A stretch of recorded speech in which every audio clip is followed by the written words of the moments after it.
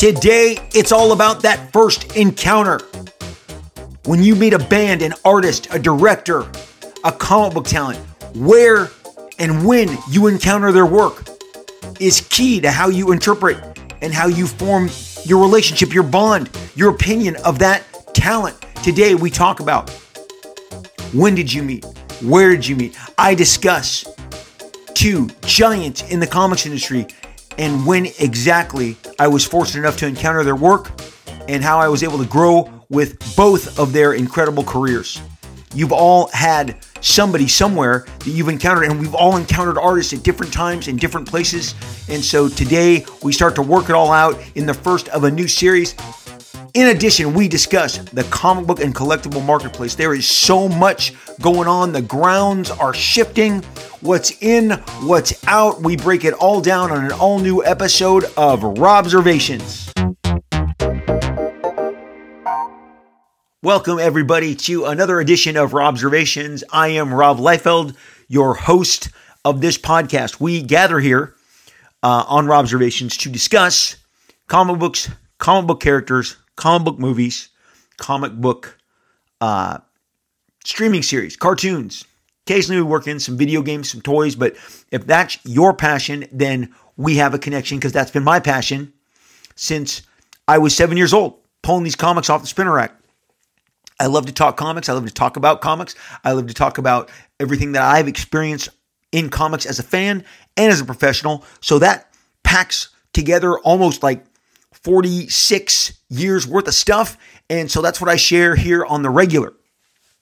Today we have a really great topic because it's going to be about what's happening now. We have two topics. The first is going to be what's happening now. And then the second is a kind of a new series that we're going to discuss, which is about our first encounters, because everybody's had a first encounter. Your first encounter with a character or a talent may have come much further down the road than mine did, or your friends did, or somebody else. And this first encounter gives me a chance to talk about a series that is long forgotten, but gave me two awesome first encounters, and I can't wait to share those with you. First, though, starting off on today's show, on today's episode, often when I speak about comics and the stuff that I truly love, I am waxing nostalgic, as many of you have said, about milestones that I experienced in the past. I've flipped it on you often and many times and told you that they're milestones for a reason. They're called the classics because they are classic celebrated works of art. I wanted to share this in a tweet. I wanted to share this in a tweet a couple weeks back where I showed seminal work by Daredevil by Frank Miller, the X-Men by John Byrne, and some Avengers by George Perez. And I said, this isn't nostalgia. These are gold standards. They're milestones in the business. They're as important. Those runs are as important as The Godfather, Star Wars, and Raiders of the Lost Ark. I mean, they're that big in terms of impact. And clearly, you can keep going down filmographies and you can say, well, what about, Jurassic Park, which is a big deal? And what about, Taxi Driver? And what about Boogie Nights? And what about Pulp Fiction? Everything has an echo. Everything has a mirror. So yeah, there's more to life than Star Wars, Raiders of the Lost Ark, and Godfather. But those three, they're just not run-of-the-mill nostalgic runs. They are gold standards, repeatedly brought back to press in deluxe hardcover editions, softcover editions, mini editions, big giant artist editions. They continue to go back to press with the same runs because they are celebrated. And they're celebrated for a reason because they're a mark of excellence. So we've covered this in the past. And a lot of people are like, you don't talk about enough about the comics that are out now. And I'm trying to dance and, with several different eras because clearly my youngest version of my comic book self loves the 1970s stuff, and I hold it in the highest regard. The 80s were a mixed bag for me. The early 80s were brilliant. The late 80s had some sparks, which were majorly from DC Comics, who had really turned the corner, and they did it, as I've covered many times, with Marvel talent. Frank Miller, John Byrne, These guys crossed the street, George Perez, and made huge impact.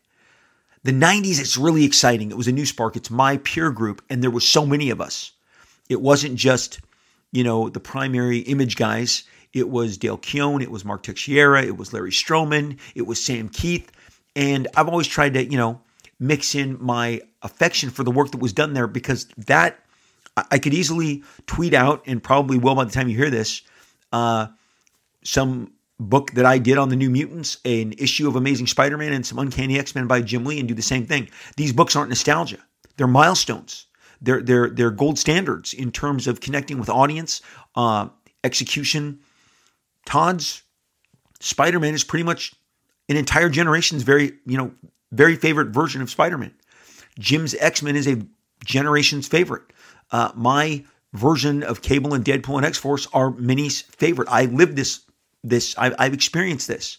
Look, I was just at a show. I'm gonna tap into some of the energy that I got going to WonderCon. WonderCon's a top. I think it's a top tier show still. I'm not sure if it's top 3. I'm not even sure it's top 5, because the convention business has gotten so, competitive. And when you go, well, what is the top 3? Well, the top 2 are between San Diego and New York, right? And then from there, is it C2E2? Is it MegaCon? Is it WonderCon? Is it Emerald City? There's a lot of shows now that pack in 100,000 plus people. And WonderCon is still at a giant venue here in Southern California. It is owned and operated by San Diego Comic-Con, in case you didn't know that.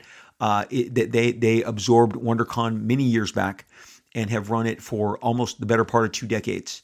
And it has been a huge success. Been in Anaheim now there was only 1 year due to whatever scheduling, and then the pandemic was down. But there was 1 year it bounced to LA, but it's been in Anaheim, I think, for the last, give or take, 13, 14 years. So very exciting times, very exciting interactions to be had in regards to this convention that's just in my backyard, that as an arm of San Diego, as an extension, can use a lot of its same flexes and strengths in terms of getting giant vendors, comic book sellers, toy sellers, huge artist alley. All of that was on display at WonderCon. I went around. I was there briefly on Friday. Fortunate enough, my son was on a panel for the show that he's on called Wolfpack on Paramount Plus. If you haven't watched it, please rectify that. Please correct this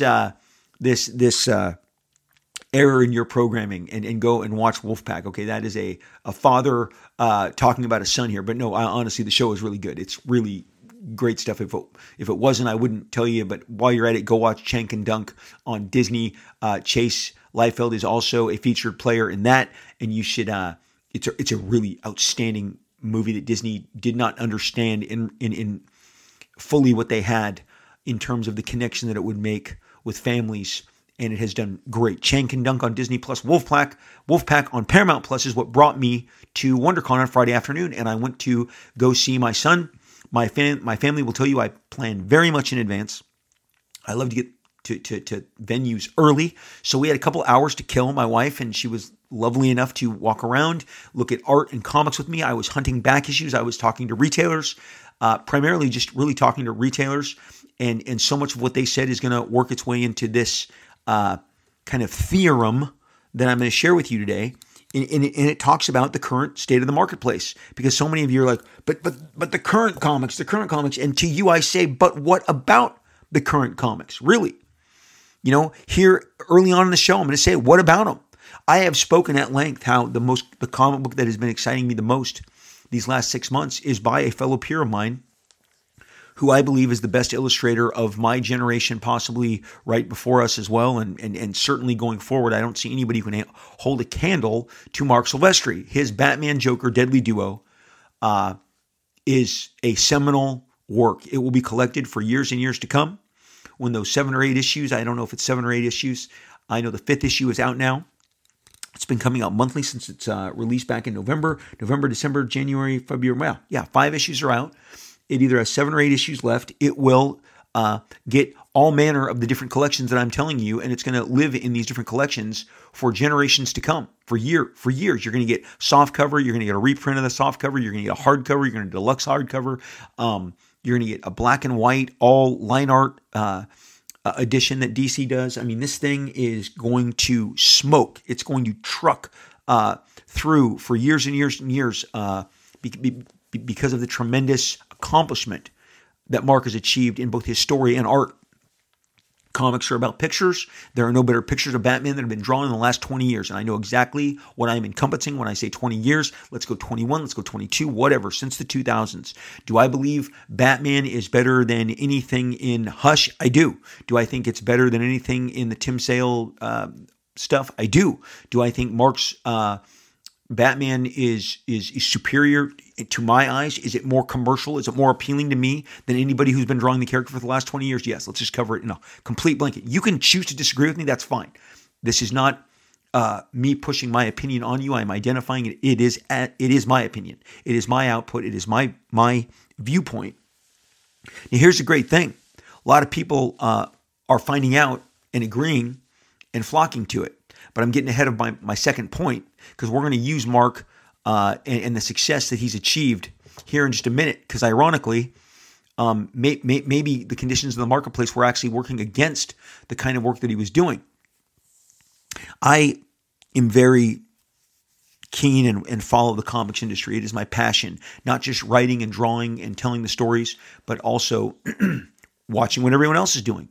What else is going on in the business? Who's making moves that matter? Who's doing things that I could pick up on and maybe utilize myself in terms of marketing, in terms of publishing, in terms of maybe special applications. And we're going to start and really move in on that with our first point, which is specialty covers are struggling. I'm not going to say they're dead, but they're definitely struggling. Specialty covers as in rare variants or retail variants, and trying to squeeze all the juice out of them, are struggling. Again, they have slowed dramatically over the last couple of years. 5-6 retailers or consortiums of retailers, because you may get a cover from a certain retailer who buys a bunch of Facebook ads, but he has already pre-sold it to other retailers to cover his costs, and they don't get possession of those books and don't get to sell them until 2 to 3 weeks after the primary guy sells them. So he got to deal with Marvel, gets his 3,000 books. Marvel's not going to do a deal with you for less than 3,000 books. That's a fact. That's not an industry secret. If you're a retailer and you've inquired and you've called and you've asked Marvel, hey, I want to get a special book on Spider-Man 9,000, they're going to say, great, our immediate buy-in is 3,000 copies at whatever percentage of the cover price. Okay, so if it's a $9.99, you're going to pay more. If it's a $5.99, you're going to pay less. If it's a $3.99, jackpot. That's about as low as you're going to possibly get in today's marketplace. But again, it's a minimum 3,000. And then once you hit the 3,000 threshold, you can do additional runs in the 1,000 range. I've done these. I know this. I've done tons of specialty covers. When my covers on the back, whether they were Deadpool 30th anniversary covers or X-Force Killshot one-shots, or even my hardcover Deadpool Bad Blood that I was able to do the first ever hardcover, basically store variant. The Rob Liefeld Creations logo on the back means that I bought that print run. When Whatnot does the app that I have basically a virtual store on. When Whatnot does a specialty cover, a variant on Spider-Man, on Deadpool, on Brigade. Well, Brigade is me, but when they do it on Deadpool or Amazing Spider-Man, it's a buy-in of 3,000, okay? So many of these retailers have built consortiums where, again, I'm going to get it first because I'm buying 2,000. Does anybody else want to come on and get 300, 300 or 250, 250, 250, 250, whatever it is? They cut these deals. I know several of them. They're in Southern California. There are several guys who buy into retail factions who are buying covers in Florida and then making sure retailers in Southern California get them a couple weeks later. So the guy that's putting the most money up is getting the biggest yield, okay? So trying to make this as linear and as simple as possible. So Florida store, Texas store goes all in, orders a 3,000 run and a 1,000 run. They want 2 bites at the apple, so it's total 4,000. And then they imagine that they sell 300. They sell allotments of the print run at 300 each to other stores for basically what they paid. But they're saying, I'm carrying the majority of the investment. And if you want to come on and join me and have this that you can offer to your own fans, your own customers, but you're going to get them 2 weeks later, I'm the first bite at the apple. So he gets the first run at getting the most money back. He's got the most in. Okay, so again, I can't make it any clearer than that. Well, many of these factions, these publishing arrangements rose up. And one of the big dogs, one of the big players in the business bit the dust last November. They were responsible for umpteen thousands of variants from both Marvel and DC. And what happened is it was time to pay the piper. And whatever they were selling it on, whether it was through their convention, their aggressive convention business, or they buy their booths and they sell their special variants, or it's through their websites, their Facebook lives, their Instagram lives, their whatnots, they just couldn't move that amount of product because people are kind of numb. Is there only so many times you can do a specialty version of Spider-Man, Spider-Woman, Spider-Gwen, Deadpool, Black Panther, Venom? Yes, there is. We found out that answer is yes. Absolutely, 100%. The answer is yes. And so the specialty division of many of these factions has slowed to a crawl, and they are now withdrawing. But you guys, you see them. You see them advertised, and we are in the teeth of the convention season. We are in the absolute teeth of the comic book convention season. Given that it is 2023, you have already had Emerald City Comic Con. You have already had WonderCon. You have already had a number of different fan expo shows. There was a show in Lexington, Kentucky this week. There was a show in Cleveland. There was the big show in Kansas City. All of these shows get 75, 100,000 people through the door. And by the time we hit next week, we are at the solid halfway point because Chicago's C2E2, thrown by Reed Pop, who does New York City Comic Con, and they do Emerald City. So they do New York City, they do Emerald City, they have C2E2 among them. Then you've got MegaCon, which is the biggest piece of the Fan Expo Empire portfolio. So then you've got, C2E2, MegaCon will have been done, WonderCon is done, Emerald City is done, Kansas City Planet Comic Con is done. So you've got 5 of the Big 10 out of the way. We are at the halfway point of the convention season. These retailers are blasting you with their, we have specialty covers. Come get our WonderCon exclusive. Come get our C2E2 exclusive. Come get our Megaton exclusive. Well, when 10 different accounts are pushing 15 different books, it's hard to carry that nut. It's hard to get everybody on board. There's a lot of sameness going around in the comic book convention guest game. And so maybe the guest that bought at MegaCon in 2022 is not going to show up and have the same appetite that they did in 2022 as they didn't. They're not going to have the same appetite in 2023 as they did in 2022. And so maybe they've got as many cool Batman books and Spider-Man books and Hulk variants as they have, been able to absorb. And now they're able to pass on these next, variations, even though some of the illustrations are great. No one said that the illustrations haven't gotten, better. But a lot of these variant covers trade on homages, popular homages of popular images. New Mutants 98, Amazing Spider-Man 300, 2 of the most popular.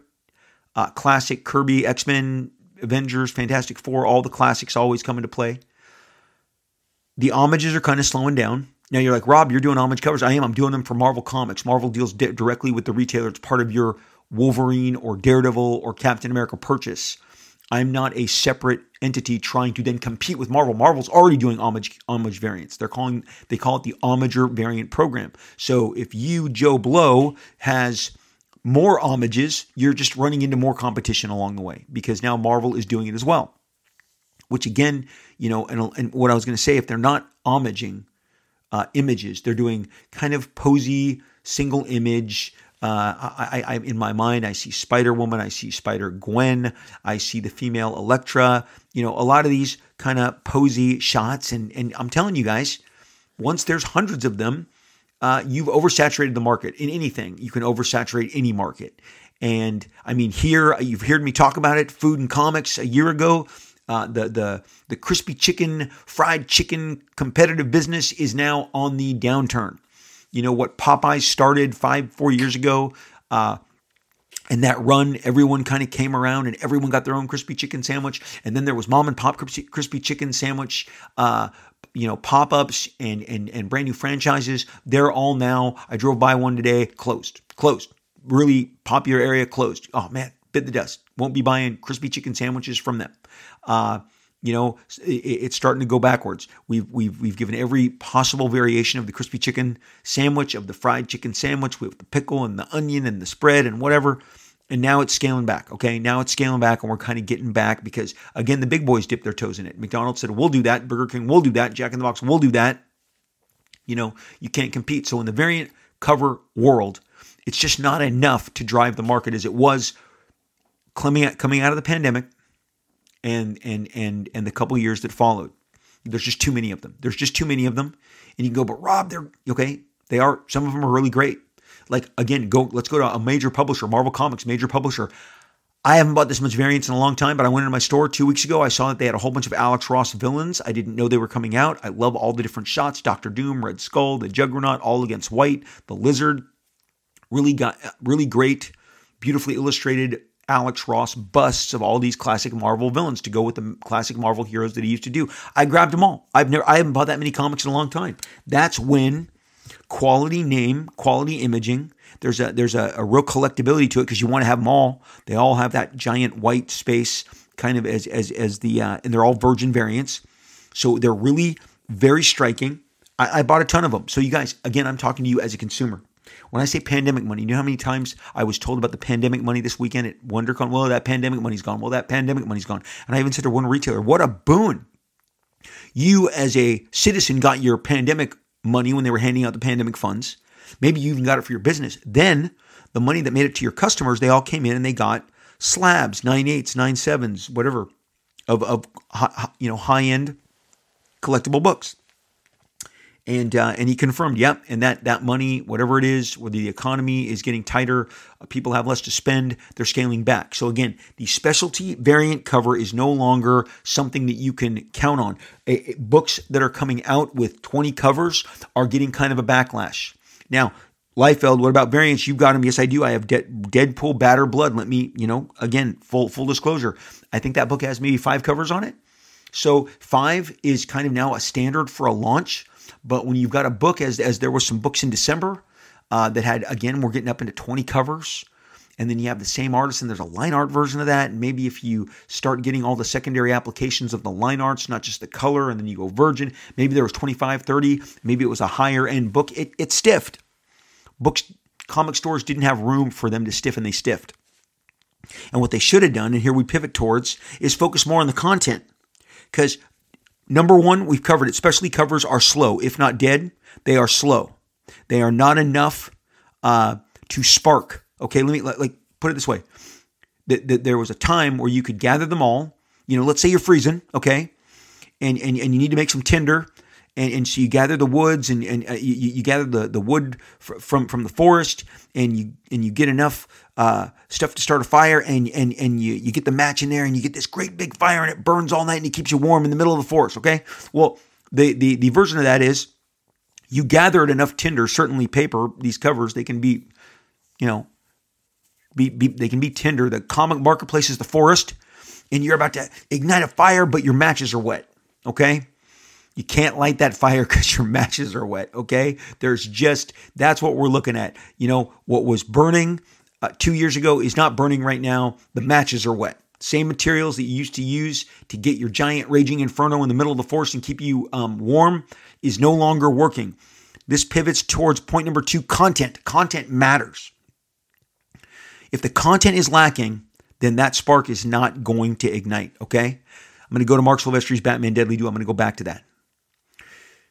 It did a really good number. It launched at a really respectable, good number. Not maybe as blockbuster as it should have been. I definitely felt it should have been ordered more, but I knew very quickly on the first week that it came out that the 100,000+ copies that were ordered, very, very strong number, wasn't enough. It wasn't enough to meet the demand. Once you got that book into people's hands and they looked at it and they experienced it and they saw how Batman was depicted and Commissioner Gordon was depicted and how Joker was depicted and Harley Quinn was depicted and how Mark was pacing and telling his story and laying it out and the excitement and the shadows and the rendering and the beautiful drawing and the gestures, it wasn't enough. It excited people. You go, oh, wow, this is how I'm supposed to like a comic. Beautifully colored by Mr. Peranto.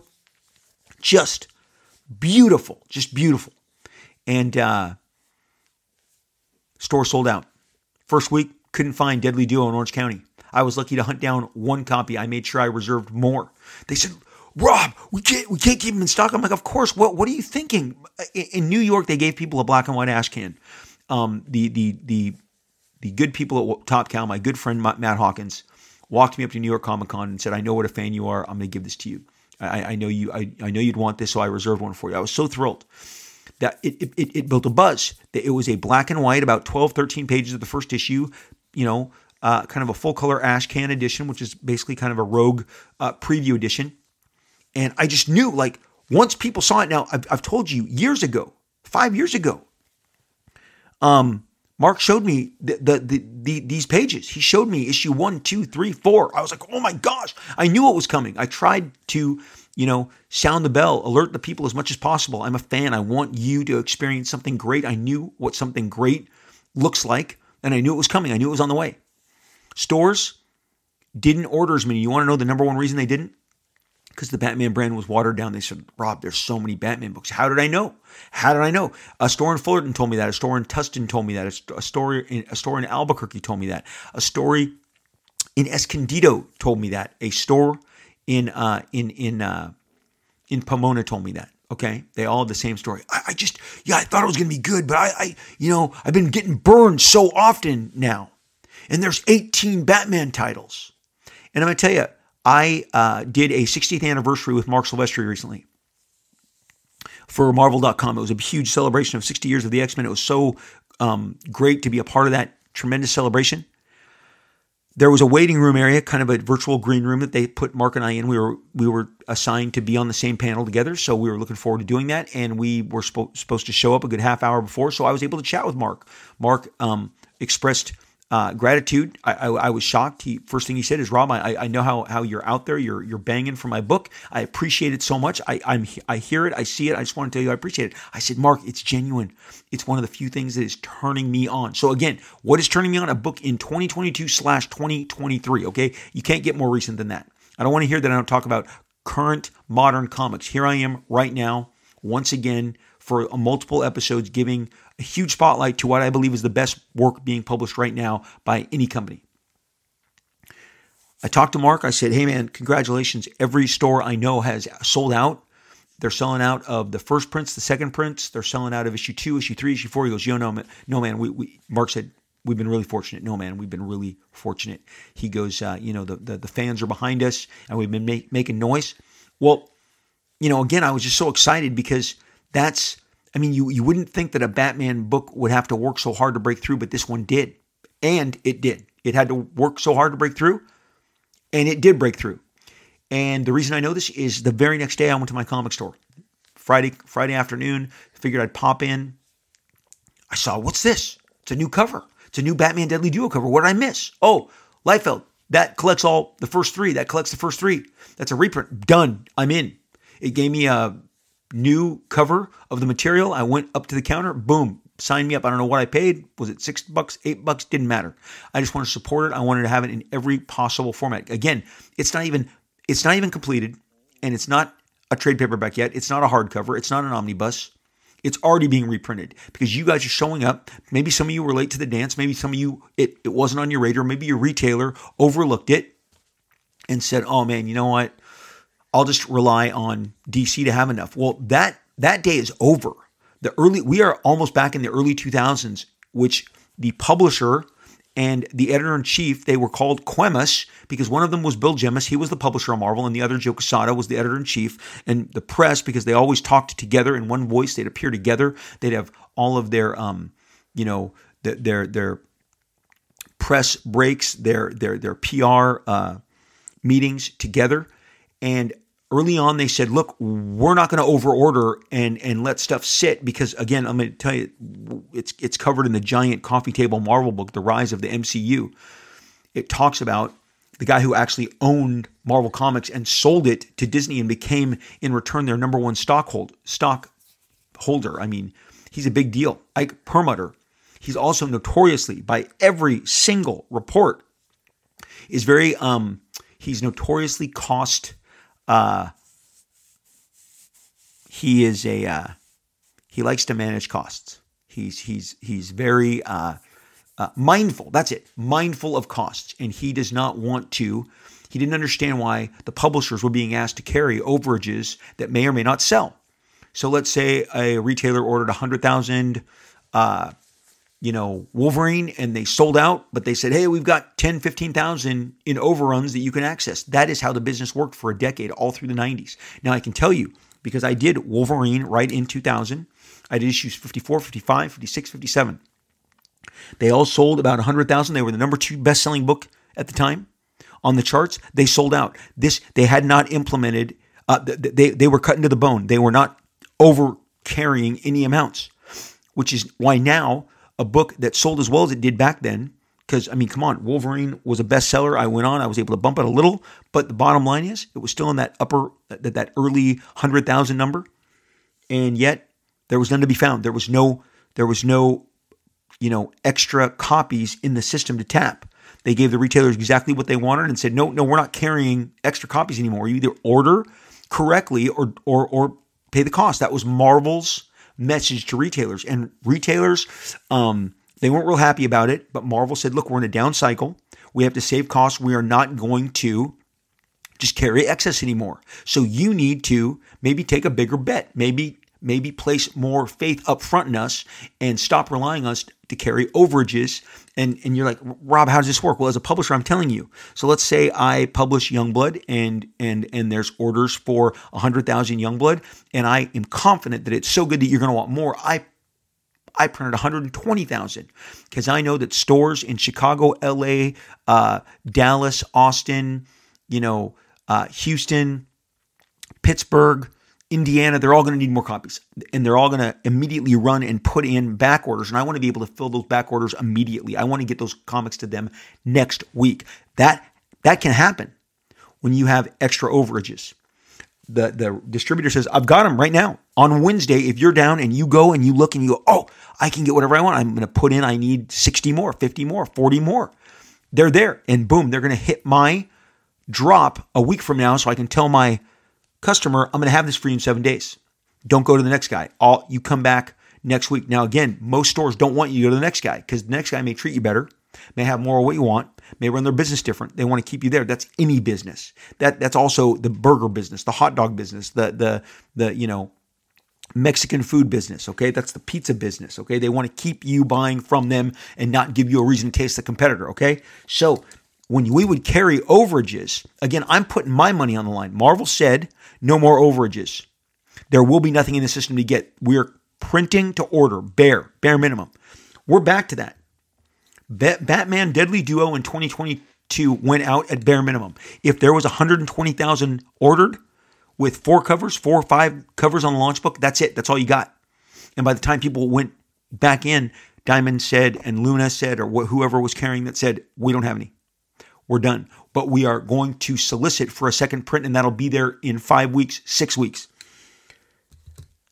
I had a friend, I mention him all the time. He's a big wig at Apple. Big wig at one of the biggest, I think Apple is one of the few $1 trillion companies. His credit card burns. It burns. It works. He was not turned on to the Batman stuff. I turned him on. It was over Christmas. Between Christmas and New Year's, we went out to lunch. I took him to my store. They didn't have any Batmans for him to buy. He was like, oh, I really want. They had issue 2. They didn't have issue 1. He really wanted issue 1. He was like, when's issue 3 coming out? He's like, I'll have to get issue 1 online. And that's what he did. He eventually ordered it online and had it delivered to him. Again, because issue 1, the reprint of issue 1 didn't arrive to coincide with issue 2. So again, these are just really the basic, nuts and bolts of comic book ordering and delivering. And right now, publishers are not carrying overages. They are basically saying, again, just like in the 2000s, 2001, 2002, know your orders, order up front. I, as a creator, tell people, on my Facebook, on my Instagram, on my Twitter. Please inform your retailer if you're going to buy my latest book, because chances are they're only going to have what they've heard people want. And then you never know when a creator ratchets up that promotion, when audiences react like they did with Batman Deadly Duo and said, oh my gosh, this is the best Batman I've seen in 20 years.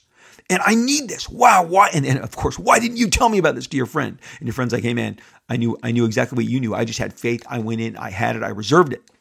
I have never had so many comic books being reserved as I do now, and I recommend you do the same. So, content matters. Mark crafted a great story, great art, and it is for Batman. I mean, this isn't like James Tynion, who is blowing you away with, something is killing the children, that word of mouth builds and builds and builds, and everyone suddenly wants it, and that's the way you can get more and more reprints of issue 1, but then that drives the cost of the first issue up. Whoa, okay? And all the collectors love that because everybody wants to know that the book they're buying for $2.99, $3.99, $4.99 is going to turn into a $200, $300 book. That's the excitement, the kind of the after effect of our business. It also creates something very dangerous, which I'm going to get into in just a second. But again, the content has to matter.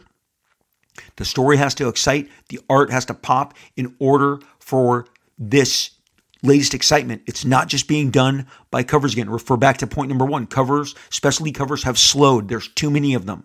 So they're watered down. They're watering down the product. It's harder to pop out. Boom. But you know what does pop out? Point number 2, content. Content matters now more than ever. In a sea of, I'm going to say it, samey. I'm not going to get into the nuts and bolts of what's samey out there. That's to come down the line. I have a lot to say. I'm just not ready to say it yet. But when something is breakthrough, it breaks through, and then people don't have enough of it. And that's exciting. It's exciting for the creator. It was great for Mark to say, we are just so excited that the fans have found us and have broken us through. Because again, the retailers are like, there's 18 Batman books, and you guys, if you go to your store right now, there's medieval Batman Knights, Bat Knights, whatever, Superman, Batman Detective, Son of Batman, Batman's Best Friend, Catwoman, Robin, Nightwing. There are a lot of Batman books for sure. Okay. Mark had to break out because there was a clutter of a ton of Batman titles, and the fans found him and elevated him above the rest. So we've covered 2 of these points. Number three, and this is what I heard time and again from all the different retailers that I was able to talk to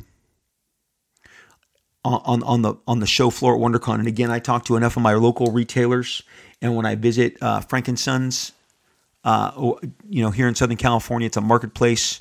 Look it up, Frank & Sons. I'm not gonna. It's no longer in Pomona. It moved. The city evades me right now. But again, Frank & Sons has all manner of different vendors. It's like a convention every single week.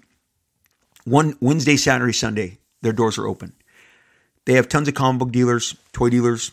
I get all my information from them. They're the people who are seeing the buying and selling occur, and so I listen to them. They know what they're talking about. It's so fascinating to get the input. They've all been saying the same thing, and the bottom line is, what isn't driving comics either, and it was getting kind of on autopilot, was, oh man, a new character is going to come in. A Marvel show, those Marvel streaming shows. Some character in She-Hulk, some character in Moon Knight, some character in Falcon and the Winter Soldier, some character in WandaVision. That hasn't happened. It's been a year. A year ago, Moon Knight was released. People jacked up their prices on the first appearance of Moon Knight number 1, The Werewolf by Nights, all of that stuff. I was at WonderCon. It came out a week before WonderCon. It came out the weekend of WonderCon 2022. People were asking exuberant amounts of money. I said, I'll revisit this in San Diego and see if the prices drop. They did. They dropped. They indeed dropped. I went back to the exact same retailer from 1 year ago at WonderCon, and I looked at his pricing. What do you know? My fever is no longer there because I uncovered my original copies of Werewolf by Night with the original Moon Knight appearance that I bought as a kid. I finally found that box in storage, and so now my fever to have another one is broken. But it was a 50% drop in what he was asking. And Moon Knight's a big character. Moon Knight is one of the bigger characters we're going to discuss, right? But more than Titania, more than some person that works for the Time Corporation in Loki. I mean, again, For a while, it was new character in a trailer, new this, new that, bang the drum, Star Wars 2, Black Chris Hansen and whatever. Did I say that wrong? I know I did. But anyway, you know what I'm talking about. The mercenary Wookiee, whatever. Those are no longer gateways for people to charge the store, look for them, collect them, and pay, and quite frankly, overpay. But I'll tell you what is working. So these characters in streaming shows, and let's call them D-level characters because they don't have their own series. They've never carried anything their own, but it's like, oh, this is going to follow that pattern. This is going to follow that pattern. I need this. That appetite also, just like the covers above it, point number one, it's dried up. It no longer exists in the way that it used to.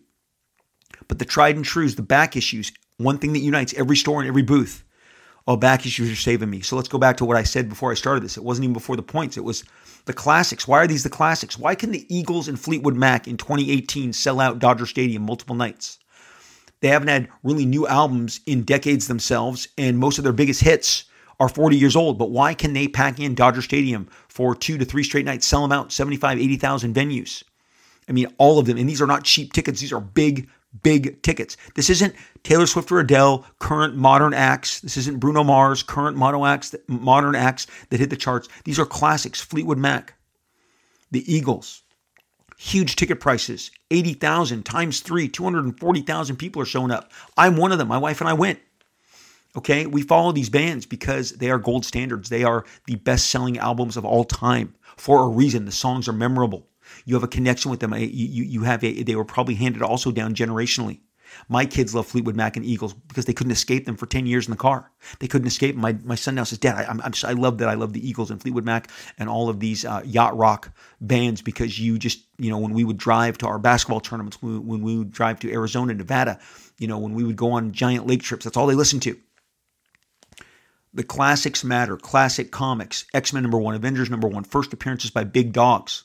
The first appearance of Wolverine, okay, still commands a big dollar. The first appearance of the Inhumans, the first appearance of Black Panther, okay, the first appearance of Venom, of Deadpool, of Cable. Come on, I'm absolutely 100% a beneficiary of this, so I have knowledge of it. I've seen it work.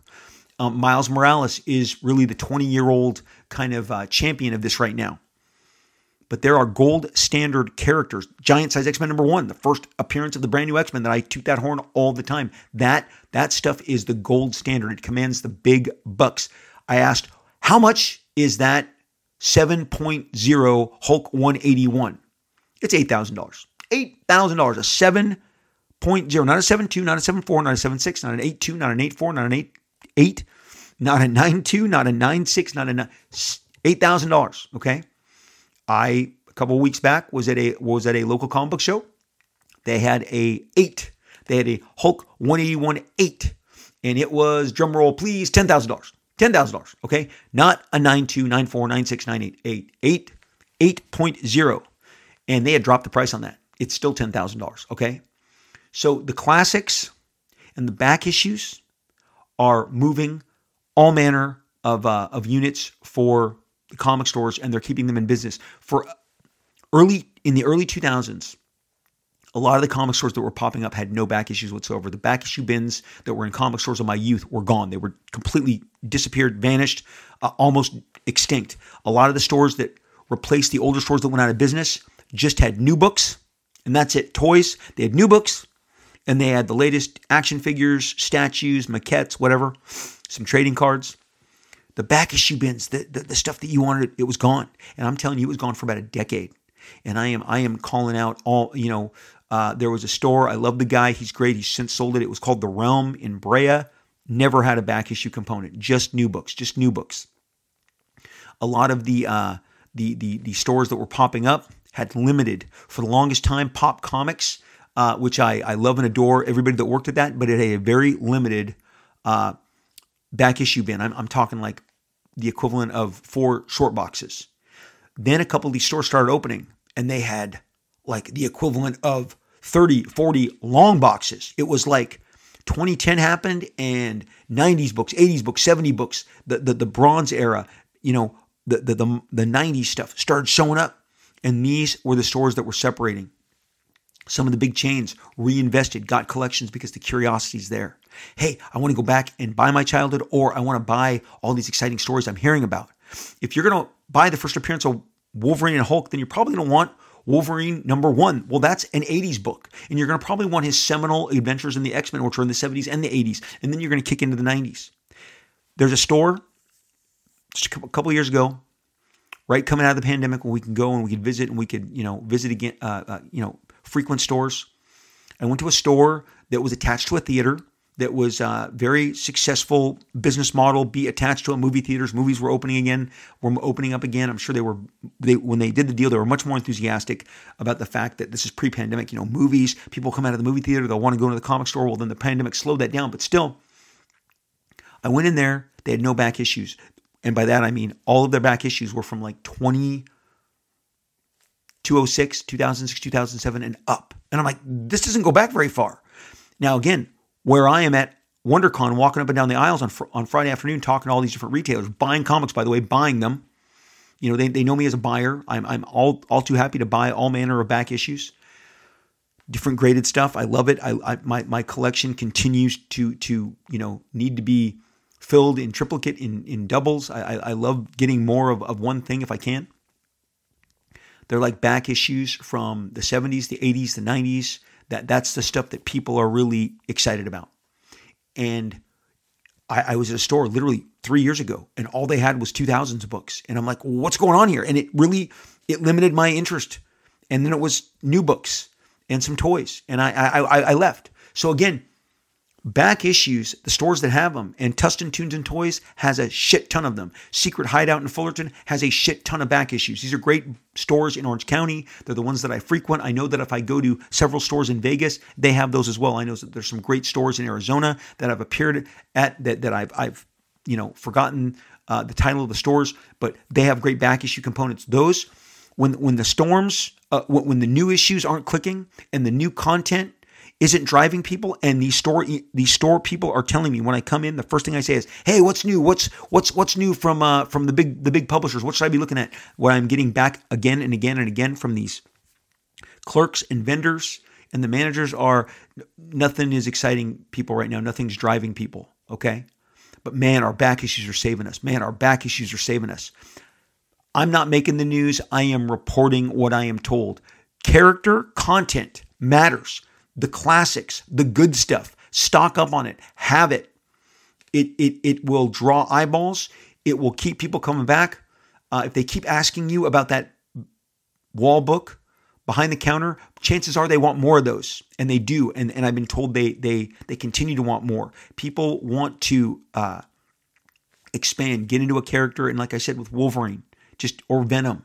Go back at his early appearances in Amazing Spider-Man, then follow his storylines throughout the 90s, then get to the stuff in the 2000s. People love that. Okay, but just having a character that's going to be in a couple scenes on one of the Marvel streaming shows or one of the DC cartoons or one of the DC shows is just not enough, and it's not cutting it any further. So those are the 3 points, man. Specialty covers have slowed tremendously.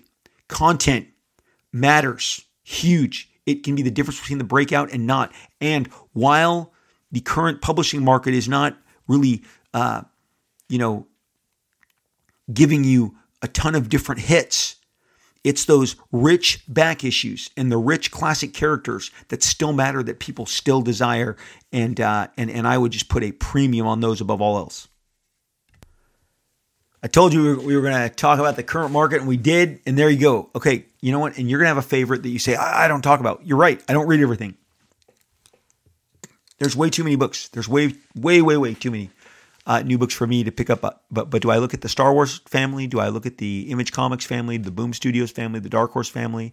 Do I look at the Marvel releases, the DC releases? I do. I check them all out. I'm just leaving with less than ever. I have a Whatnot stream, and I'm on there a couple hours every time that I'm sharing my signed comics and toys and Funkos and art. And so many of you, it's a great interface. It's great back and forth. And I asked people the other night how they feel about the current market. What are they buying? And more than one person chimed in and said, this is the worst time in my history buying comics. I am buying the least amount of comics. Again, this goes back to my holiday episode where I said, support your local store. Don't let that clubhouse go under because you're going to miss that clubhouse. So I don't know what it takes. Maybe find a series, get invested in it. Look, I can just recommend to you that you frequent your store more and that you pick up your pull list. That's a big deal with these stores that they're carrying pull lists. But as new comics come forth, we'll talk about them. Again, I've given a lot of time to Deadly Duo. It's not because Mark is my pal. It's because the work is so exceptional. It's great. You should buy it. If you haven't already, go buy it and get them to order even more. So earlier in the show, at the top of the show, I mentioned that we would be doing this kind of first encounters. I get people all the time who tell me, hey, Rob, I first encountered your stuff on Heroes Reborn. You're the reason I got Captain America. They say that publicly. That's stuff that is said to me on Instagram, on Facebook, on Twitter. It's posted boldly. And I can only take them at their word. They'll say, I was 9, I was 12, and now I'm X amount. And then there's people who go, hey man, I bought X-Force #1. I had never heard of you before, but I saw X-Force #1. It appealed to me. I bought it, and I started buying X-Men books. This is stuff that was shared to me during the 60th anniversary. And people put that on my, again, Instagram, Facebook, Twitter. They said, you were my gateway drug to the X-Men. Some guy said, I only bought DC Comics, but I was intrigued by X-Force. Now, every talent that you follow is going to have a story like this. Interestingly enough, there are people who love my favorite artist, John Byrne, but they didn't start buying John Byrne's art until what I believe is past his prime. But they love him as much, if not more than I do. And we both got into the guy at different times. When it comes to bands, my friend, I've mentioned this to you guys. U2, if you don't know this, Bono and his U2 band, they started as a Christian church band. They came over here overseas. Their original U.S. tour in 1982, 1983, they were doing Calvary Chapels in Orange County, in Fountain Valley, in Huntington Beach. Churches had created these new kind of amphitheater settings. They had all, in the early 80s, done this pivot towards these amphitheaters that were better for youth and for, celebrations. And U2 was doing churches and their amphitheaters. And I was there. I went with my buddy Ted. We drove in his Volkswagen. They had only had an album called Boy and October out at the time. War was just breaking. And then Live at Red Rock would follow. And then the In the Name of Love album, I forget what that's called. And again, they would just become more and more popular. My wife first heard of U2 with Rattle and Hum. That was her big deal. That was her big break. And she loved them. And they were her favorite band for about 5-6 years. We encountered them at different times. I love the earlier kind of more punk, hard rock, indie-edged U2. War is probably... that and Achtung Baby are my two favorite albums. The more commercial they got, the less I was in love with them. I thought Achtung Baby was a little more edgy, had a little more experimentation. I totally dug it.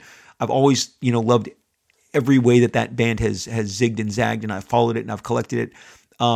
I like that they don't sit still and they take big swings. Sometimes they're big misses. But the bottom line is, my wife and I, there's only 3 years between us, but we came to the bands in decidedly different places. So we can come to artists, musicians, athletes, careers at radically different positions. My kids never saw Michael Jordan play, period. So their encounter with him was the 10-part ESPN, Mega Michael Jordan documentary where they were completely wowed and dazzled. But everything their dad had always told them about Michael Jordan now seemed differently having seen it. So first encounters in comics. This gives me a chance to talk about one of my favorite books. It launched in 1975, 1976, but it has two stellar titans handling the art. Now, here's the deal. Kids, I'm not a kid, sorry, but the kids, the people who were kids when I was a kid, they continue to take swings at a character called, a mythological, legendary character you've heard of called Hercules. Hercules has been portrayed by all manner of actors.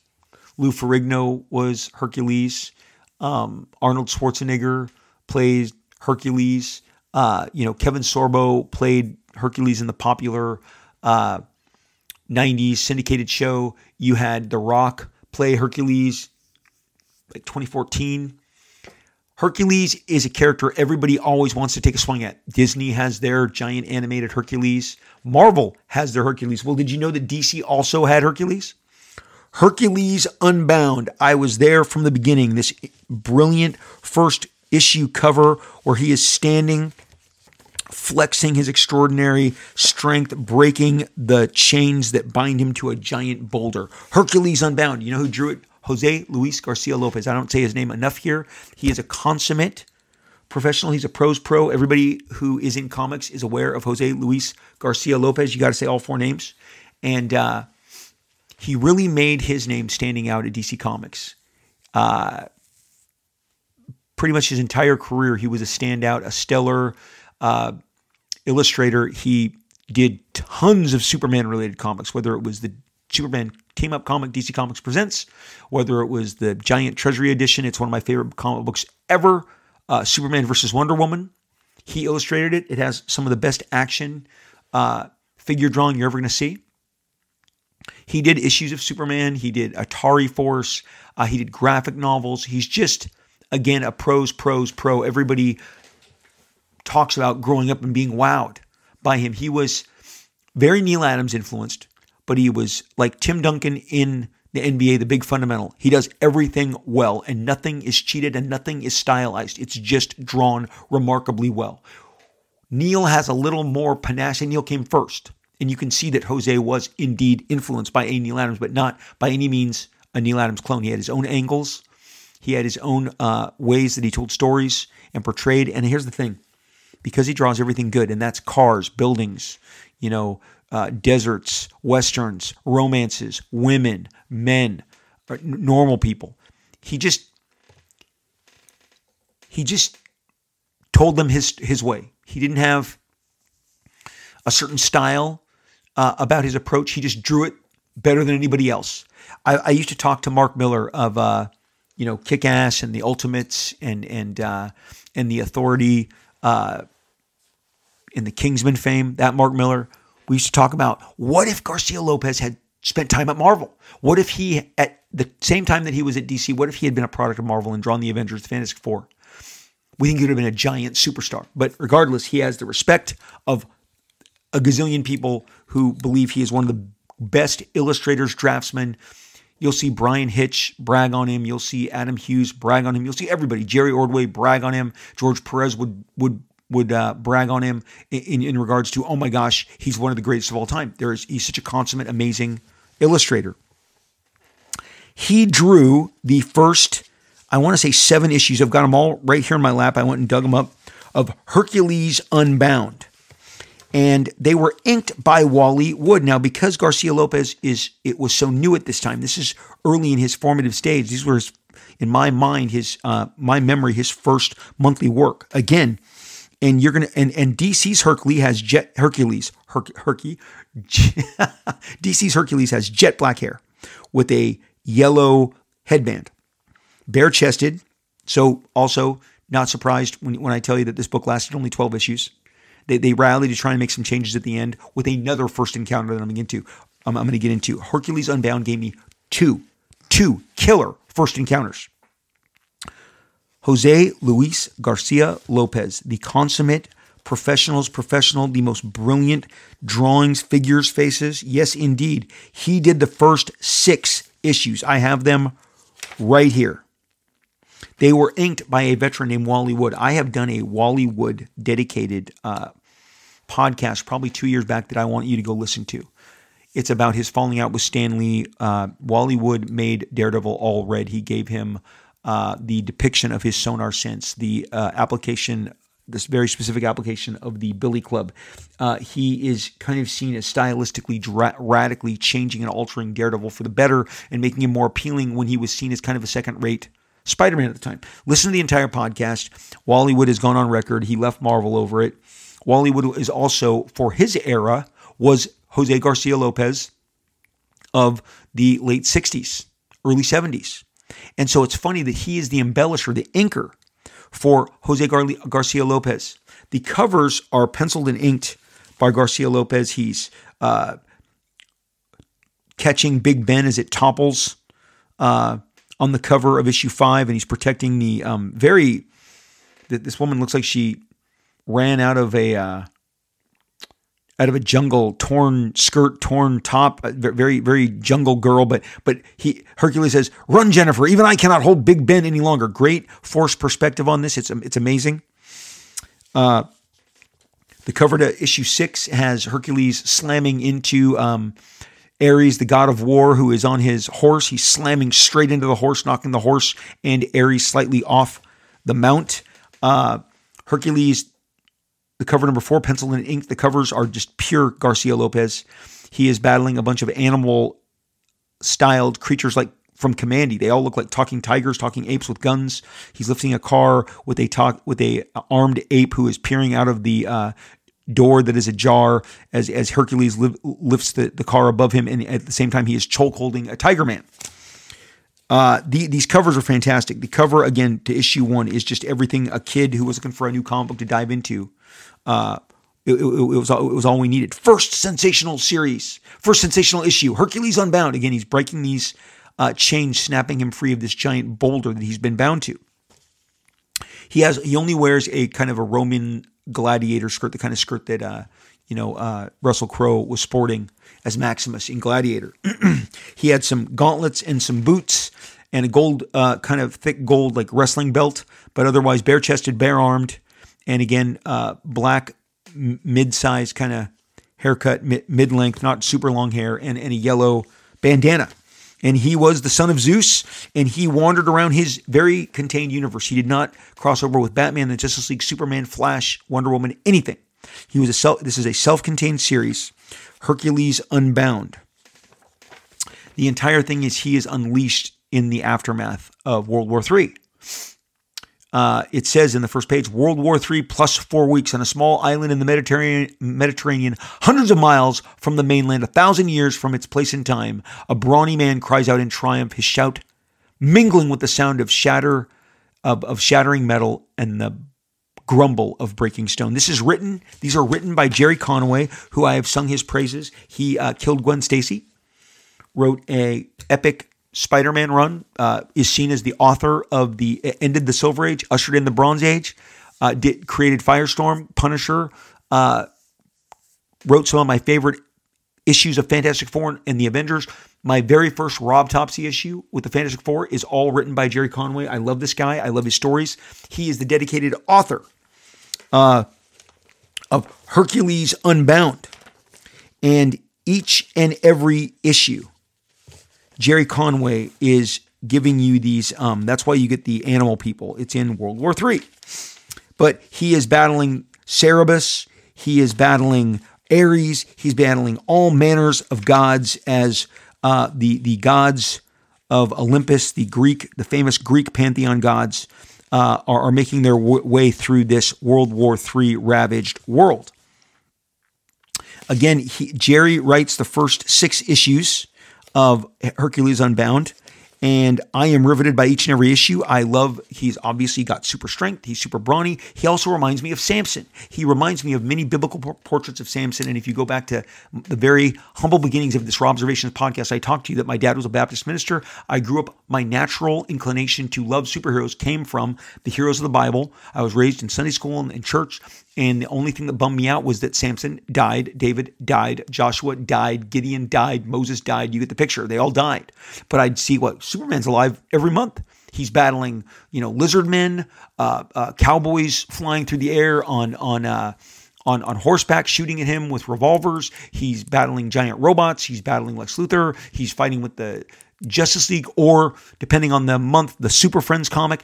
He never dies. So I was like, I'm going to follow these comic book characters that have super strength like Samson and who are courageous like David, but they never die.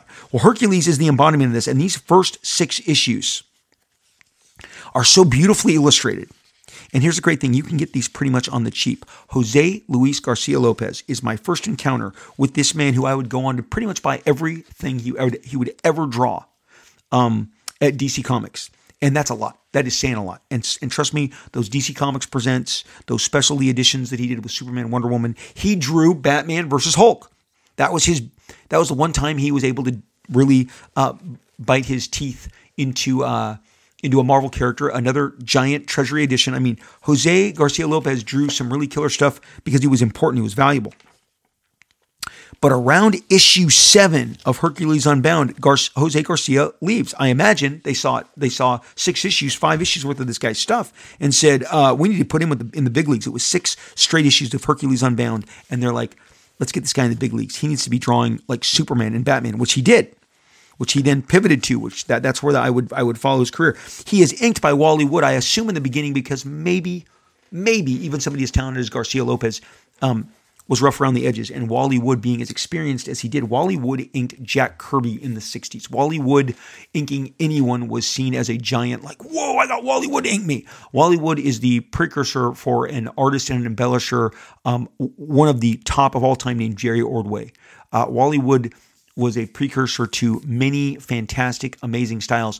Bob Layton was someone very influenced by Wally Wood. Very clean brushstrokes, rendering. He could take your scribbles and make them fantastic effortlessly. He just put his Wally Wood, great name, right? Wally Wood. I mean, you can't make this up. He was seen also a talent who died way too soon, but did a bunch of stuff on Master of Kung Fu, and also inked some of my favorite issues of John Byrne and George Perez, because he was an inker plus a penciler and inker, just like Wally Wood, named Gene Day, also influenced by Wally Wood. Huge imprimatur Wally Wood has, if you Google him and you see his body of work. But each issue of Hercules Unbound was total badass, balls to the wall.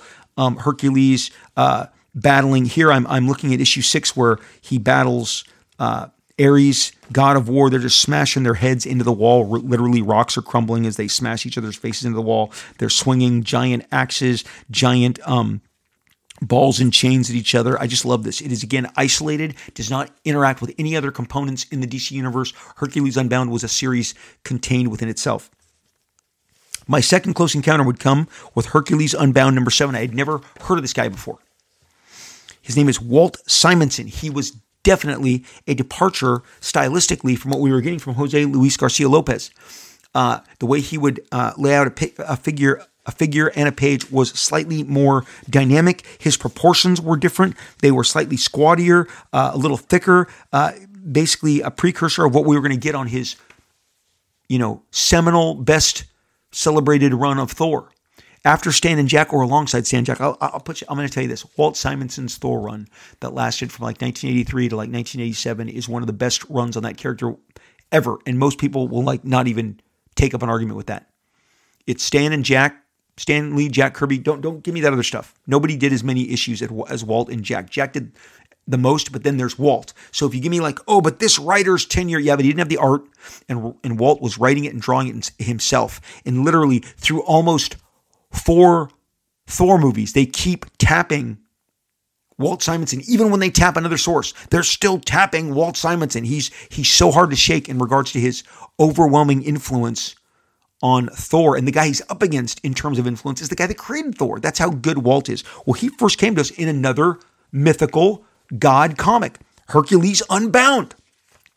The first couple of issues are, again, inked by Wally Wood, which adhered with the style that was set with Wally inking Garcia Lopez. And it kept the book stylistically sound, his first initial issues. Well, then Bob Layton, who you would know later. So this is my first encounter. That's 3. Bob Layton. This is the first time I encountered a guy that would really be a seminal influence on not only, this is funny, Iron Man, introducing Scott Lang, the Ant-Man that you see depicted by Paul Rudd, but also later Bob Layton would write, pencil, and ink, and they were acclaimed and bestsellers, super commercial, super popular, his own Hercules series, taking the Marvel superhero, the Marvel version of Hercules, to all new heights. Well, he started inking Walt Simonson. Bob Layton was inking Walt Simonson as of Hercules Unbound number 9. And it's a cool match. Wally Wood leaves the book after 8 issues, inking Walt Simonson for 2. Bob Layton comes on. We get to see kind of their unique pairing. I wouldn't normally put Bob Layton and Walt Simonson together, but it's pretty artwork. It's clean, it's pretty, it's crisp. Again, Walt draws great bulky action figures, great gestures, great action. Again, everything about this series is balls to the walls. It continues through issue 10. Walt is starting to pencil and ink the covers, though. Walt starts penciling and inking the covers to Hercules, which to me is a really nice departure on issue 10. And then if you glance back at the letters pages were really fun back then. And they would just they just kept promising how much more you were going to get of this character that you're digging. And they said, Wally Wood is in the letters department. They give you an announcement. Wally Wood is no longer inking everybody's favorite mythic hero. Wally has moved on to the pages of All-Star Comics, where for the first time in too long, he is both penciling and inking again. We've gotten one of Wally Wood's proteges, Bob Layton, to step in and take his place. So again, Bob Layton, one of the people in influence. So the letters page were giving us all this great stuff. Well, issue 11, the cover of Hercules Unbound, he is no longer bare-chested. He is no longer just rocking that skirt. Walt Simonson has designed an all-new look for Hercules. He has giant, wait for it, you're not going to believe I'm saying this, giant shoulder pads. He has given giant shoulder pads to Hercules. He has given him a frontispiece, a breastplate of armor that extends down to his waist that now connects to that gold belt and then that gladiator skirt. He has given him bigger gauntlets and bigger gauntlets on his, calves down to his ankles. The splash page of Hercules 11 is like him posing in front of a mirror, except there is no mirror, but it's that kind of pose. He's kind of very satisfied with himself, one leg up, leaning up against a surface. And it's set, and there's a character on the back says, "It looks sensational, my friend," commenting about his look, and Hercules is looking at us. I'm going to tell you right now, Walt Simonson is penciling and inking Hercules Unbound 11 and 12. You are getting the greatest glimpse of what you're about to see a few years later in Thor right here. The guy says, "That incredible ore you fused together with your strength produced a brand new metal. So your armor is impervious to just about anything. So now we're not bare-chested Hercules guy anymore, man. We're fully armored with shoulder pads and supersized gauntlets." And this is, you've heard me in the Stephen King episode where Walt Simonson adapted Lawnmower Man, Thor. You've just heard me praise him again and again and again. He is an amazing artist with a very unique style, very influenced by an artist named Toppi, Toppi. Look him up. Sergio Toppi, however you say it. And you can see that influence start to break through here. Walt penciling and inking himself is super dynamic. His art goes from being rounded by Wally Wood and Bob Layton to the very familiar, sharp, more edgy, more angular look that Walt Simonson became, famous for, his signature look. And it all starts here. And at the end of issue 11, Hercules has battled through, gone underwater, gone into the caverns, and he has encountered the anti-gods. And it ends with a 3/4 splash page of him against this crazy-eyed anti-gods. But again, he puts his armor through the he puts his armor through the paces here in this first issue. And again, we're excited. And I remember as a kid going, "I really dig this look. I like how he looks. Hercules Unbound in this cover with him standing there about to battle this giant beast." Again, pencil and ink by Walt Simonson. It says, "Now, the secret that can destroy the man god." Hercules Unbound was just, I felt like it was finding its voice. It was picking up. Now, Jerry Conway is no longer providing the stories. It's moved to David Michelinie, who gave you one of your favorite Amazing Spider-Man runs. And as well, it is now being written by a gentleman who did a whole bunch of Superman stories called Cary Bates. But Walt is penciling and inking, and it is fantastic. So issue 12 happens, and it is the best fight scene ever. Walt Simonson. So again, a series that Hercules, loved him, loved the gods, loved Hercules however I could get him, when I got him, on after-school movies, weekend movies. Again, Hercules was, there'd already been multiple movies. He was like Sinbad. Look up Sinbad the Sailor, Sinbad, there was a bunch of Sinbad stuff when I was growing up, and there was a bunch of Hercules stuff. So DC decided, we'll do Hercules too. He's part of the public domain. He's part of mythology. This Walt Simonson, Hercules Unbound, if you can only buy one, buy this one. It was reprinted in one Walt Simonson edition that DC did in the 80s, celebrating Walt when he was getting acclaim on Thor. They compiled all his early DC work. But These images are splashy, they're action-packed. Again, they're that angular, very specific style of rendering that Walt Simonson came known for. He is battling the anti-gods in this very complicated armor. I'm going to tell you, this armor is very intricate that he drew. It's not just basic, but this issue is so extremely beautifully illustrated. It's dynamic. It was a kind of energy that you really weren't getting from DC Comics at the time. What year was it, Rob? We are just at the beginning of 1977. So this bad boy launched at the end of 75, goes to the very first early month of 1977. Great comic, totally dig it. At the end, he and his girl that he's wandering through the apocalypse with, who he is saving from Big Ben as it collapses in the future. He and Jennifer are wandering off through the forest, and then you turn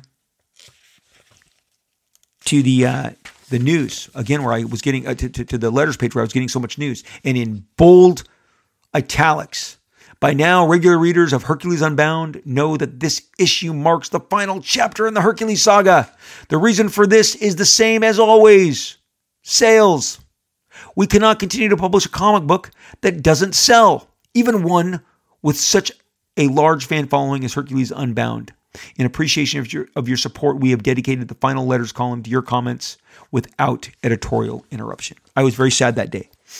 Hercules got a new costume, and he only lasted 2 issues, and it wasn't enough to rally. It wasn't enough to rally support to save Hercules Unbound. But the significance of Hercules Unbound is DC's version of a very storied, mythological, legendary character.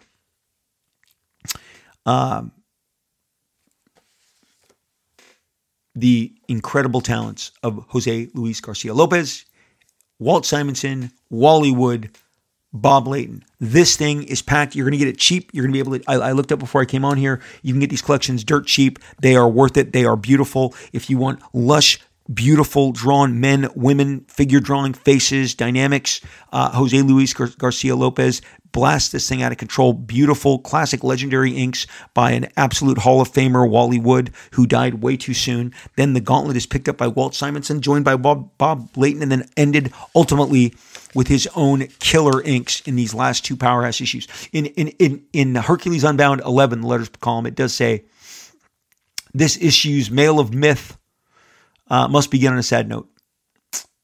Allow us to explain that word has come down from on high that the next issue of Hercules Unbound 12 will be our last. Of course, the reason for that is the same as always: poor sales. Exactly what they said in issue 12. So again, however, Hercules Unbound does not necessarily have to remain dead if sales pick up, which that never happened. Anyway, Hercules Unbound, first encounter. I did not encounter Walt Simonson on Alien, his adaptation of Alien or Lawnmower Man or his Battlestar Galactica work or his later Star Wars work.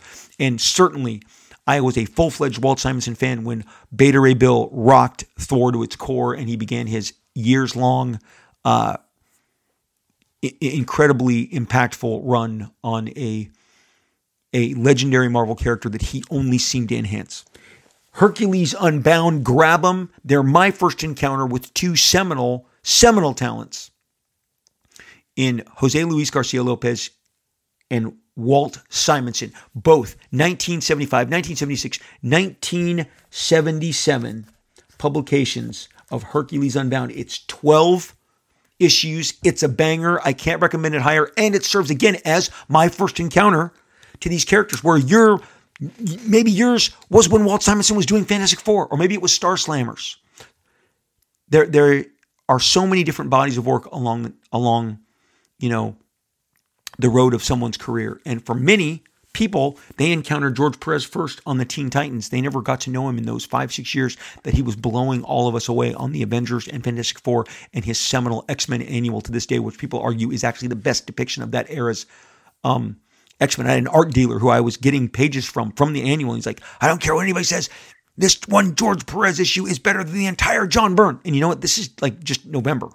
I'm not going back very far. I'm going back November 2022 when an art dealer is just, and like you're partially singing to the choir, but I'm still on the John Byrne side of the ledger because George did this one annual. It was great, but it wasn't, 3-4 years worth of work. But bottom line, where we encounter artists matter. And I was able to encounter these two gentlemen, these two seminal talents early on, and it has always hung with me. And we're going to do more first encounters in the episodes to come. And feel free to tell me where you first encountered some of your favorite talents. So, man, that was fun. I really enjoyed sharing my first encounters with some pretty big, gigantic talents. And I love talking about the current state of comic books. I think this summer there's going to be some really, really fun stuff that I think is going to excite a lot of us. There's some really promising new titles, and there's some promising new events. I got to tell you, in June, it's going to be here in an instant. We're about to leave March and enter April 2023. In June 2023, Deadpool Batter Blood comes out. It arrives at your stores.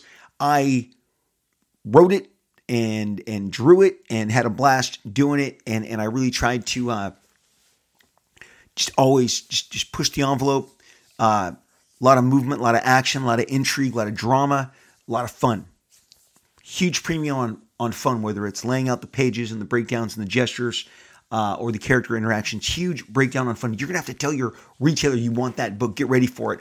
I am going to be out there on all my different platforms pushing Deadpool Batter Blood as fast as I can. First issue has Wolverine. It has Cable. It is the return of Thumper, my seminal villain from the best-selling Deadpool Bad Blood. Did you know that the Deadpool Bad Blood, a $25 graphic novel hardcover, is the only time Deadpool charted number one? That's true. That's a historic fact. Mark it down. But we're bringing you the sequel, and I cannot wait for you to experience it. It's going to be in stores in June, and I'm just into issue number 4. So the June, July, August, I am, as I record this, doing the September issue, and so this book is going to roll. Excited for it to land in your hands. Tell your retailer you want it. Make sure they know that you have an intention of grabbing it. It's got a couple covers, maybe 3-4 covers on the first issue. So check that out. Hunt those down, and good luck. And thank you as always for your support. Generally, at the end of every episode, I share with you the different epic, amazing reviews that you guys leave for me across all the different platforms supporting the show. I learned early on how important these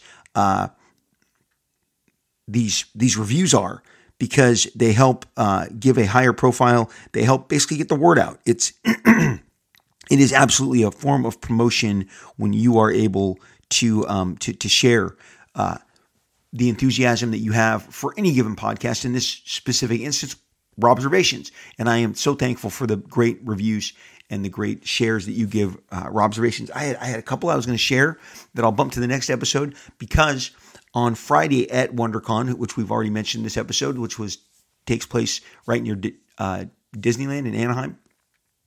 The thing I love about WonderCon, I love the corridor that exists between the Hilton and between the Marriott, leading right into the great Anaheim Convention Center that I've been going to since I was a kid for various different functions. And the corridor has become this place, this island where they put, 15, 16 food trucks, and everybody swarms and grabs the different food trucks. And I was among them. And it's one of the reasons I got to WonderCon when I did, so I could get a great meal off one of those food trucks. I'm a huge foodie. I used to follow them regularly and drag the kids in the car on Tuesdays and Thursdays and Friday nights when they would gather all over Orange County. I don't know, a lot of these food trucks became standalone, pop-up restaurants, long-term restaurants with big leases. So I mean, it's just not something that we encounter anymore. But at WonderCon, man, I encountered it, and I was there, and I was excited. So we parked our car at the Marriott, where we had a room, and again, arriving there to go to my son's panel at 5:00 for Wolfpack, the show on Paramount Plus that you most definitely should be watching. I'm going to tell you right now, Wolfpack is like the New Mutants. It's like an X-Men show, kids with superpowers, and it's beyond werewolves. Okay, it's not Teen Wolf. It goes beyond that. They have superpowers. It's a shared experience. It's very much like a great Marvel comic from the 70s and the 80s. I again highly recommend. So anyway, plug. I am in the Marriott. That's where we are meeting my son's publicist, and he's giving us our badges so that we can go in and see the panel. And we get the stuff, and then I run off to the restroom. I come back, and my wife and my son's publicist are talking to a really tall guy, really tall, jacked, ripped. And as I approach, I recognize him, and his name is Justin Harder. Justin, you would know Justin. He signs a lot of his work Klaus, like Santa Claus, but I call him Klaus. Maybe he's called Claus. I've never actually answered him. On Instagram, give him a follow. He's Klaus Studio, CLAUSSTUDIOS. Now, it may be Claus Studios. He has an incredibly compelling style of personal drawing that he does. And he has a design studio, and he's an amazing, not only illustrator, but designer, and works for all manner of different television shows, movie campaigns. The place that you would know Justin the most is he did the after credits for the first Deadpool, 2016's Deadpool. Those brilliant after credits, and his art is also in Deadpool 2. He's featured there. They wanted to stick with that same stylistic interpretation. But Deadpool on a horse with a rainbow, the skinny little Deadpool. Again, go to the Deadpool after credits. They used his art on steelbooks and special editions of the DVD. Justin's Deadpool is fantastic. All of his renditions are fantastic. He's an incredible artist, an incredible designer. Works all the time. I used to see him more. He used to live in Southern California. He has since moved to Texas, raising his family, doing great. So we were catching up, and the first thing Justin said is, Rob, and again, I haven't seen him for many years, and Justin looked great, really just excited, coming off the floor, WonderCon, going to the Marriott, maybe going to his room before he goes back. And he said, Rob, I got to tell you, I love your podcast. You're in my ears all the time, in my earbuds. So he said, talking to you right now, it's funny because I'm hearing your voice. And I got to tell you guys, truth be told, I was just floored. Absolutely floored, as I am every time you guys bring it up. This podcast has become something that I do out of enthusiasm. As you know, it's not monetized in any way, shape, or form. It is just something I put out there to share, and it has, taken on its own life. You guys,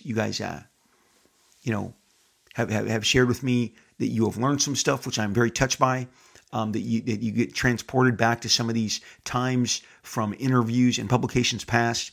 And again, it's just very thrilling. But I shared to Justin, I shared this. I said, man, you don't know how much I needed to hear that, because every time I come up to the microphone, as I am now, every time I come up to the microphone, I figure like, this is my last show. I don't have anything else in me.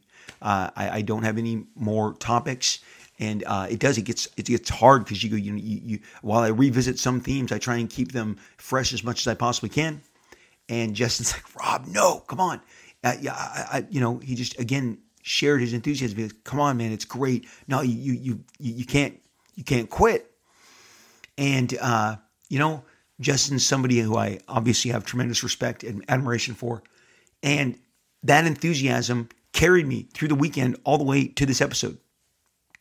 And so I just want to give you guys like a real life a review that I wasn't expecting, waiting in the Marriott, picking our tickets up to go to my son's panel. I didn't expect to see Justin. I didn't see the first thing that he would mention would be the enthusiasm. And Justin's obviously a very lively, very gregarious personality, bigger, larger than life. So his expressions, his eyes, and the way he was excited about the show really touched me.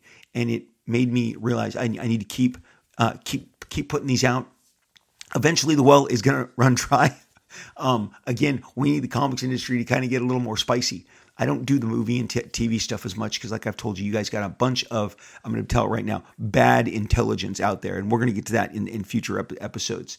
I have been watching some of these YouTubes lately, and these people simply say stuff that is categorically, like historically inaccurate. Like you can just go, that actor didn't star in that movie that you're talking about, that you won't get off that point.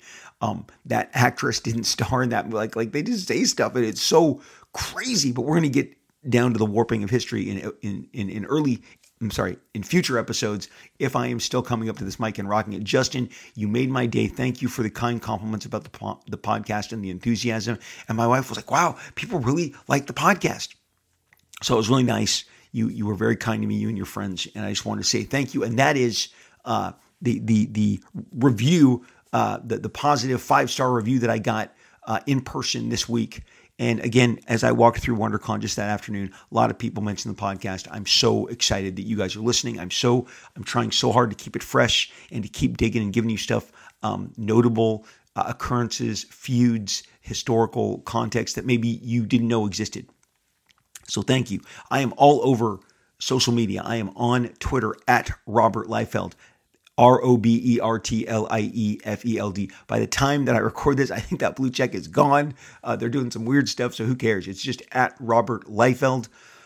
You'll see it's me by my interactions. By the way, I exchange with people. There's a lot of phony Rob Liefeld accounts, but I am at Robert Liefeld on Twitter. Love to talk to you.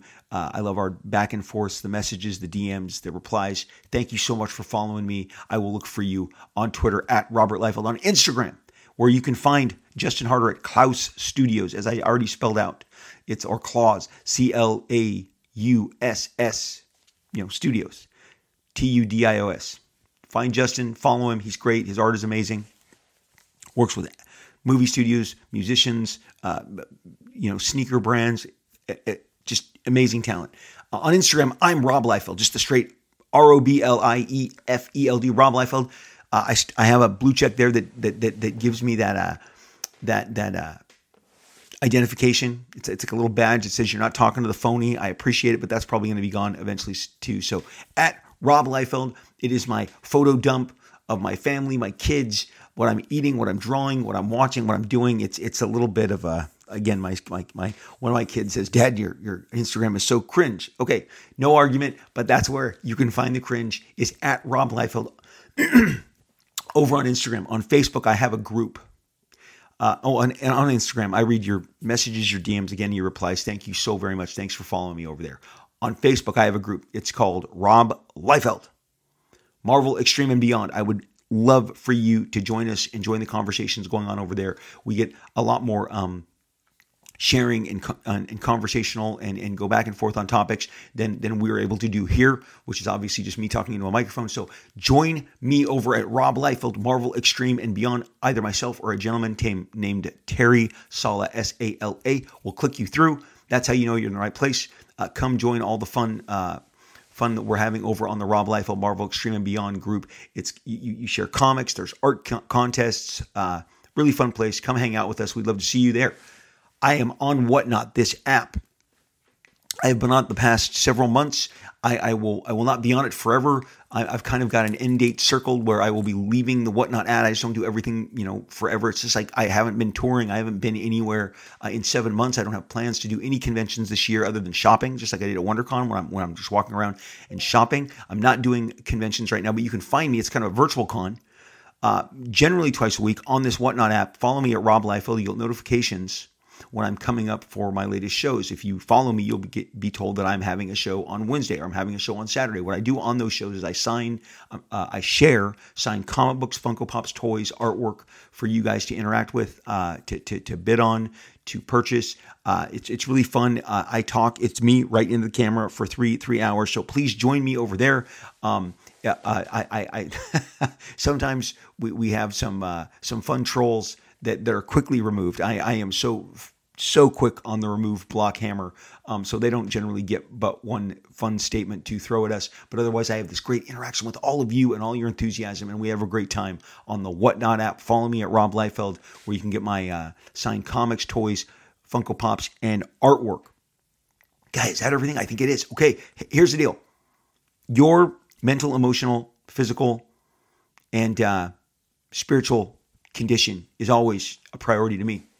It's, I'm 55. I've raised 3 adult kids. It's, it can be a lot. The grind, I choose to try and fill up a paper from top left to bottom right every day. And it's a grind and life's a grind and all of the different, things that we're chasing, the workplace, stuff with our family, our kids.